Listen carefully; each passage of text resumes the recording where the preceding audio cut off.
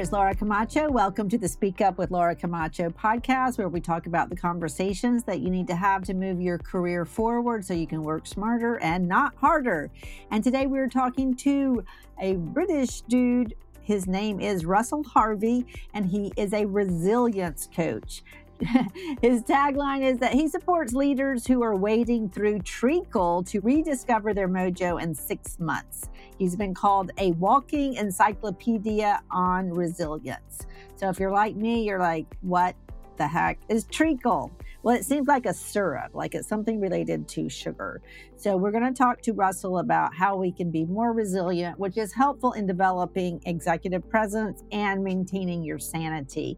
I want to remind you of a new free class that's available to you. It's called Polish Your Pitch. It's a 30-minute training I've created. It's several short videos and a handout, and an extra PDF on your elevator pitch. It is for free. I'm going to link it in the show notes. If you don't see it, email me at hello@speakupwithlaura.com. That is my email address, and I will happily send you a link. But Polish Your Pitch goes through the whole process of how to ask for things, whether it's asking for a promotion, a transfer, getting investment in your company, doing a partnership, a collaboration, asking your husband to go on vacation to Tahiti, or your wife, or your partner, a friend, anything you want to ask for. Polish Your Pitch is going to help you do it better. And guess what? It's free. You're welcome. So check out Polish Your Pitch, share it with your friends. And now let's welcome Russell Harvey. So Russell, welcome to the Speak Up with Laura podcast. I'm super excited to get to know someone who's a resilience coach. We all hate being told that we need to be more resilient. So why the heck did you become that kind of coach? And tell us about that journey. Yeah, absolutely. Well, I suppose branding and marketing wise, it's the resilience coach. It's not any old resilience coach. It's the... All right, audience. Yes. So I didn't bring you just a garden variety resilience coach. I'm bringing you the resilience coach. You're welcome. Absolutely. Yes, most definitely. So how I got into it, I've always been interested in human beings and human behavior. How come we do the things that we do, or we don't do the things that we do? That's always fascinated me. So the vast majority of my career has been in learning, leadership, and organizational development. So people having light bulb moments, realization moments, aha moments about themselves and actually what they can do to lead the people differently. And all of that combined about 8 years ago as me becoming the resilience coach. So I've worked in lots of different sectors, lots of leadership and line management. And the last role that I had on the corporate side was a company called the Co-op Group, the cooperative. Mm-hmm. The cooperatives are global, but there's a big one in the United Kingdom called the Co-op. Not long after I joined them, they got themselves into quite a pickle, serious trouble as a business. So all of my clients inside the business sort of said, what's going on? They literally came to me with their head in their hands going, oh my God, the world has gone upside down. And I said, look, there's this word called resilience, and there's this acronym called VUCA, V-U-C-A. And I say, our answers about what we do, how we face into this, how we come out the other side, how we feel okay with all of these challenges are in there. And when I left the co-op and thought, now is the time to set up my own business, I was like doing some navel gazing and going, who am I? What do I do? And I went, you know what?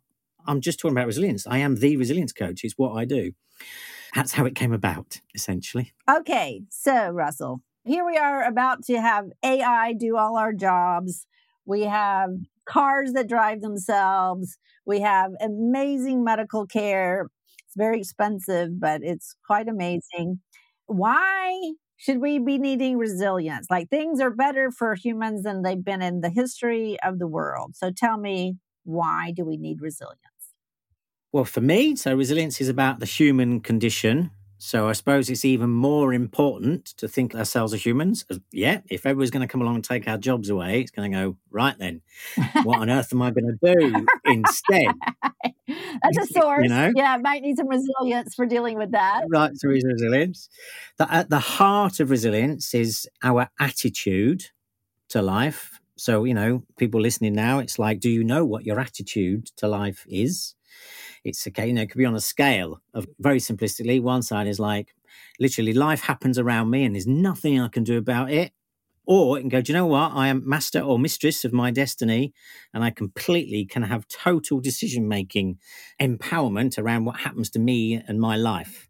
So the resiliency side is slightly more on that side, go, do you know what? I can be there around it. So with so much change that's going on, so I know we talk about the fact that change is constant, which is a bit of a platitude. So it's not about just walking in a room full of people and going, change is constant, suck it up, deal with it. Yeah.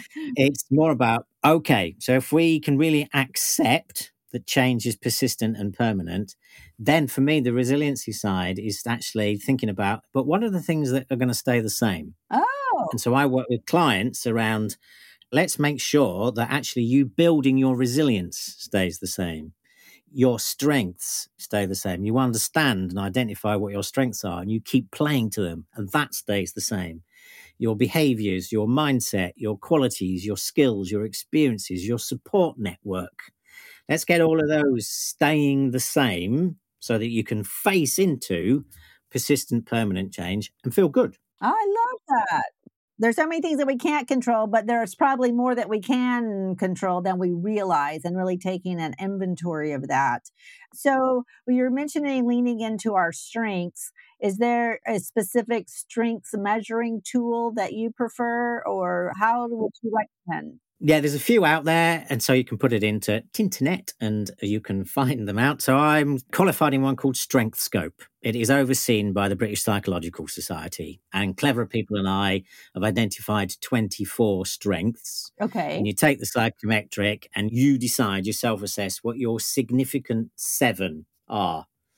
And then chat with somebody like me, a coach, and you identify significant 7 and your top 3. And then the principle is, okay, how can you spend more of your time playing to the things that naturally energize you? So my top 3 of my significant 7 are developing others, strategic mindedness, and collaboration. So anytime anything comes in front of me or how I respond to life is from those 3. I'm naturally energized. So people sort of send me an email or pass me something. My strategic mindedness will kick in and I'll go, so what's the big picture here? What's the end point? How do we connect the dots? That's what I'll naturally do. Then I'll also go, how can we do this together? Right. Collaboration. And then along the way, people will be receiving coaching because I am developing others. Those naturally energize me. They enthuse me. They keep me excited. I feel good. They build natural confidence and natural resilience. So in an ideal world, it's for everybody that's listening now to understand actually their significant 7 and top 3 strengths and go, right, how do I spend more of my time harnessing those and utilizing those to achieve all the things that I need to achieve?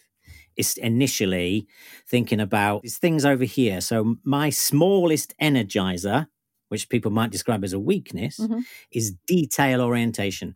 So if you ask me to do detail, I wither. It's like you burst my balloon and I'm like, but why are you making me do detail? So if you ask me to do lots of detail, I am upset. I'm like drained. I'm tired. I'm broken. So don't do it.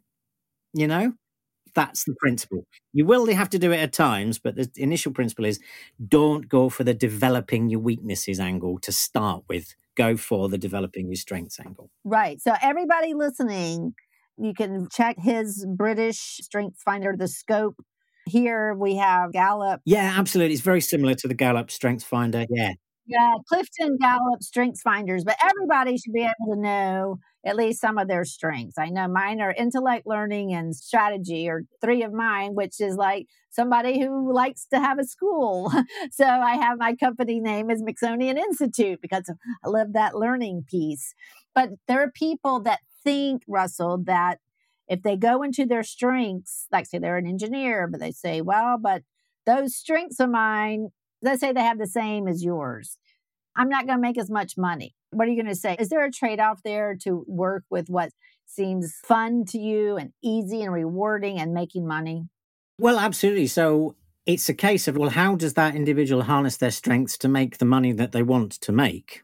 That would be how they would look at it, So you're not in competition Mhm, mhm. with other people's strengths. It's to go, actually, for me to get the success, make the money, or be the great leader, or be the great family member that I want to be, you need to find a way to harness your strengths to be able to do that. So once again, it's thinking about your goals, your aims. One of the dimensions of being resilient is your purpose. Mhm. So a purpose, for me, it's more overarching than sort of goals and KPIs.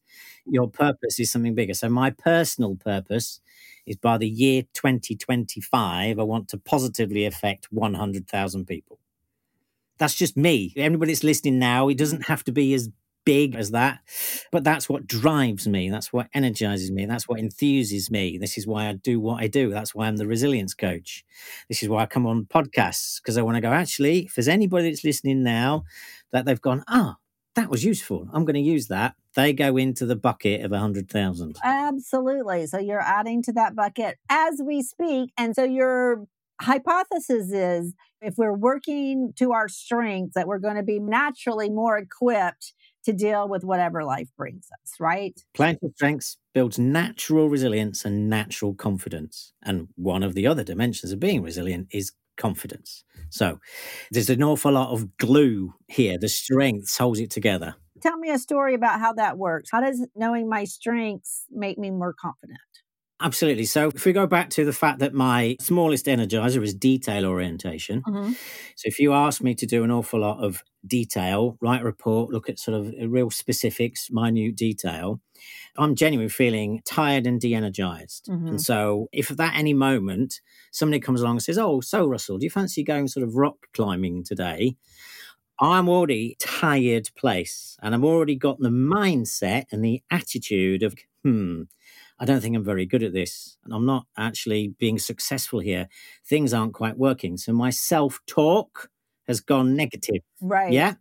So confidence is our balance of positive and negative thoughts. So when I am playing to my strengths and actually feeling really good and getting lots of reaction from people, positive, useful, worthwhile reaction, when I'm doing strategic mindedness or working with others or coaching, I feel good. I believe in myself more. So if in that moment somebody comes along and says, oh, Russell, do you fancy doing rock climbing? I'm going to go, yeah, absolutely. Let's go for it. Let's do it. Right. And also, I think this was a big learning for me a few years ago, is that when I or any person is feeling bad, let's say you're feeling de-energized because I've said, Russell, would you do my taxes for me? Then that would probably not be an energizing. And then somebody is like, you're working on Laura's taxes and trying to understand, and it doesn't make sense. And the friend asks you to go rock climbing. Not only are you not going to go because you're feeling bad, but you're going to give off a vibe of negativity. And so the person's going to think, well, I thought Russell was a fun person, but I think I was wrong. He's really not that fun. Absolutely, completely will. Because if somebody comes to you at that moment, the look upon your face is, if I've been doing loads of detail, I'm going to look drained. I might be frowning. So we're allowed to do all of these things, but it's a case of somebody will come along and say, oh, Russell doesn't look his normal, usual sort of bouncy, happy self.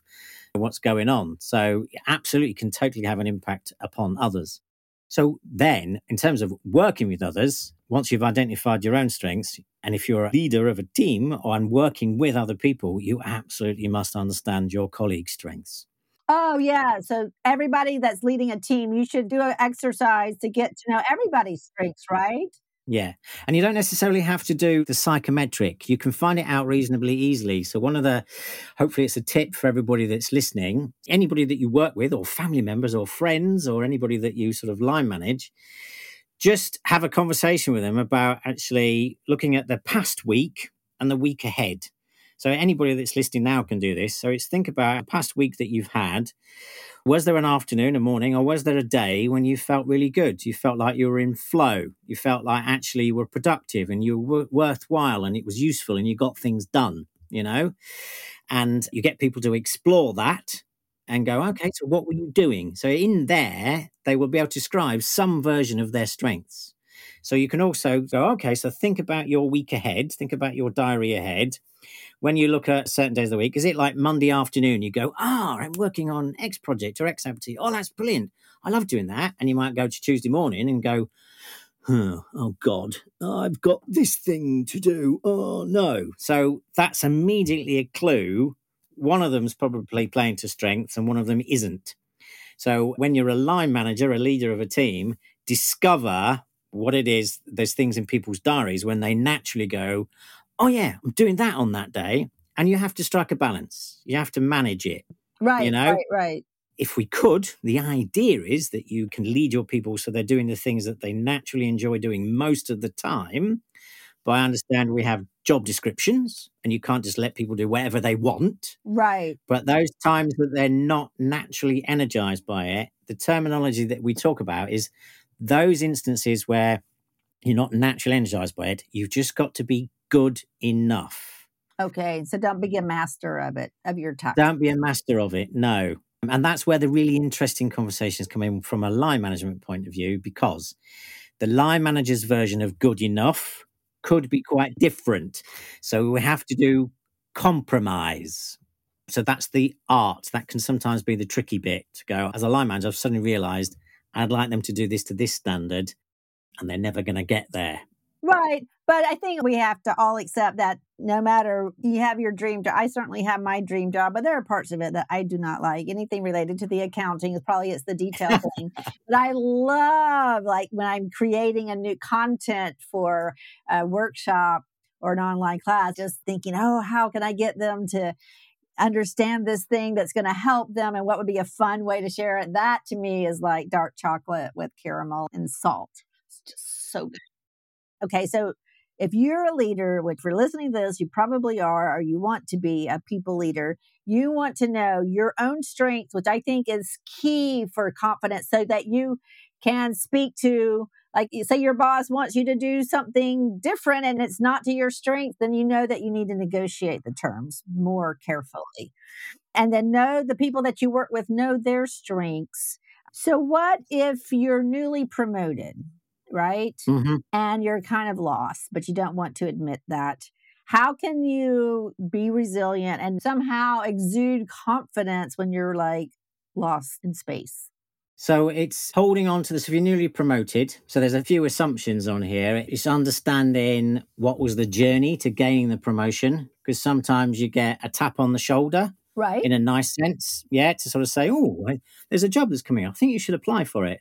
So hopefully nicely you've been talent spotted. Okay. So it is straight away thinking about actually what was your natural confidence in going for the role. So you've got to be really clear about what was your why, what was your purpose for going for the role. Why are you there? Why are you there? Absolutely, why are you there? But at the same time, if you instigated it more, that's good because you might have seen the job and you've gone for it. How you maintain your resilience is getting some real clarity on lots of conversations before you go to the job, before the job and the interview, about making sure your opinion of what the job is similar to everybody else's. Okay. Because a lot of people sort of go, oh, I've seen that job. And they immediately in their subconscious, they make some assumptions about the job will be this, I'll be able to do that. I'll be people dead. They'll be talking to themselves about it. So make sure you've got clarity that your view of what the job role is similar to others. But then if it's a case of actually you're right in what the job role is and should be, and everybody else around you is not there yet, that's when you had to have even more resilience. Because you might have gone in to do the job to go, actually, this job needs to be run this way, this particular style to resolve our problems. Everybody else might be used to it being run a different way.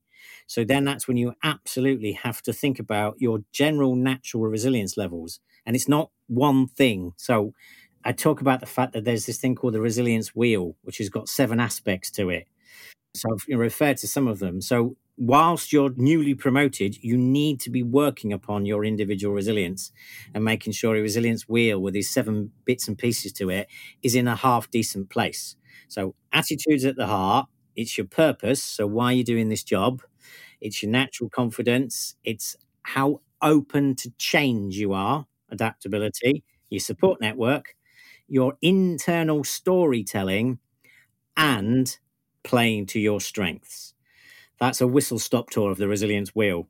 When you get each little aspect of that wheel into a good place, you'll be building your natural resilience levels. So they're all interconnected. If you work on one bit, it will have a positive impact upon your confidence. So that's how you maintain your confidence. You don't necessarily always have to be working upon your confidence to build it. So be really clear about why you're doing the job and really think about, as ever, in terms of repeating myself, really understand what your strengths are and harness those to do the job. So if you're finding you're spending loads of time doing things that you don't enjoy doing in the new job, that's when you need to get some help. You need to delegate, etc. Adapt. And the thing I say to a lot of clients, even when they're highly experienced line managers and leaders, or even when they're brand new, I say ultimately there are two things. It's a couple more, but two things that you are genuinely responsible for as a line manager. One of them is delegate brilliantly. So delegate to other people's strengths. And the second thing that you're there to do as a line manager is to remove blockers. Right. So if your team come to you and say, this isn't working or we can't get our jobs done, yes, you'll do some coaching with them about what have you tried, play to your strengths, you're doing some conversations. But at some stage they'll go, no, boss, line manager, we're now at the stage where you have to go talk to your colleagues and open the path for us. Take these blockages away, Right. Okay. So let me ask you a question. Since you're the resilience coach, can you tell by an introductory conversation with a person, let's say even me, can you assess that somebody is pretty resilient, high, medium, low? Can you tell from that conversation? What would be the tells?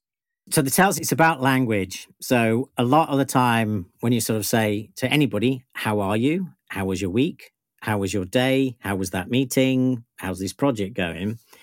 How they answer it gives me some indication about, in that moment, how resilient they're feeling.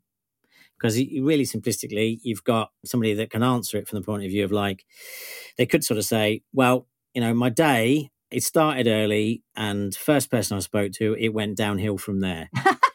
Whoops. And literally every meeting I went to after that, I felt like it was a waste of space, didn't have any impact. And to be honest with you, I don't really think there's any point in me being in this job. So that's an answer. That's an answer they can give. Yeah? Yeah. Now, then with a little bit of conversation, they may be able to reasonably quickly turn that around. But if they're struggling to turn that around, then I'm thinking actually their resiliency is taking a bit of a battering. So some people might be immediately have the same day as that person, but they could answer it differently. Sort of saying, yeah, so it started early. I had an awful lot of challenging meetings, but I noticed in each of all of my challenging meetings, I managed to make a point. Okay. I managed to feel as though I'd been heard.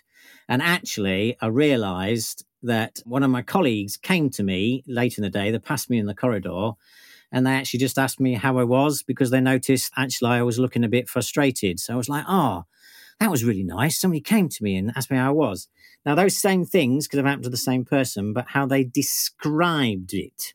Okay. Right. It's their internal storytelling. It's their internal monologue. Right. Which just gives me an indication about actually what's that person's natural resiliency in that moment. And those that struggle to take a lot longer to be able to reframe things, but it's not about telling lies to yourself. You must tell the truth. So one of the things I talk about a lot is this word optimism. And first, which is heavily linked to positivity, but it's just like everybody listening to think about optimism because optimism is grounded in reality. Okay, your starting point for optimism grounded in reality. So if something has been horrible and difficult and terrible, you need to accept that with good grace.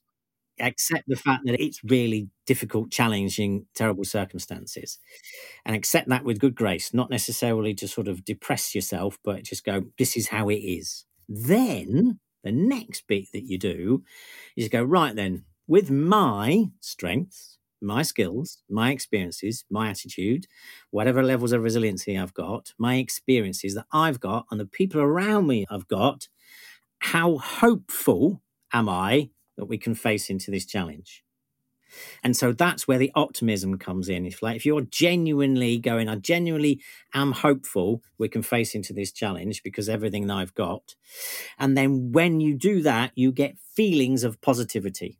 So the feelings of positivity come afterwards, Right, if not that makes before. sense. Yes, it does. That is a great point. I love how you're giving us these specific examples. And everybody listening, don't be fake. This is not about being fake. This is about finding the true opportunity. And yes, there are terrible things that happen to people sometimes on a daily basis. Life is hard. That is just the truth about it. Thank you so much.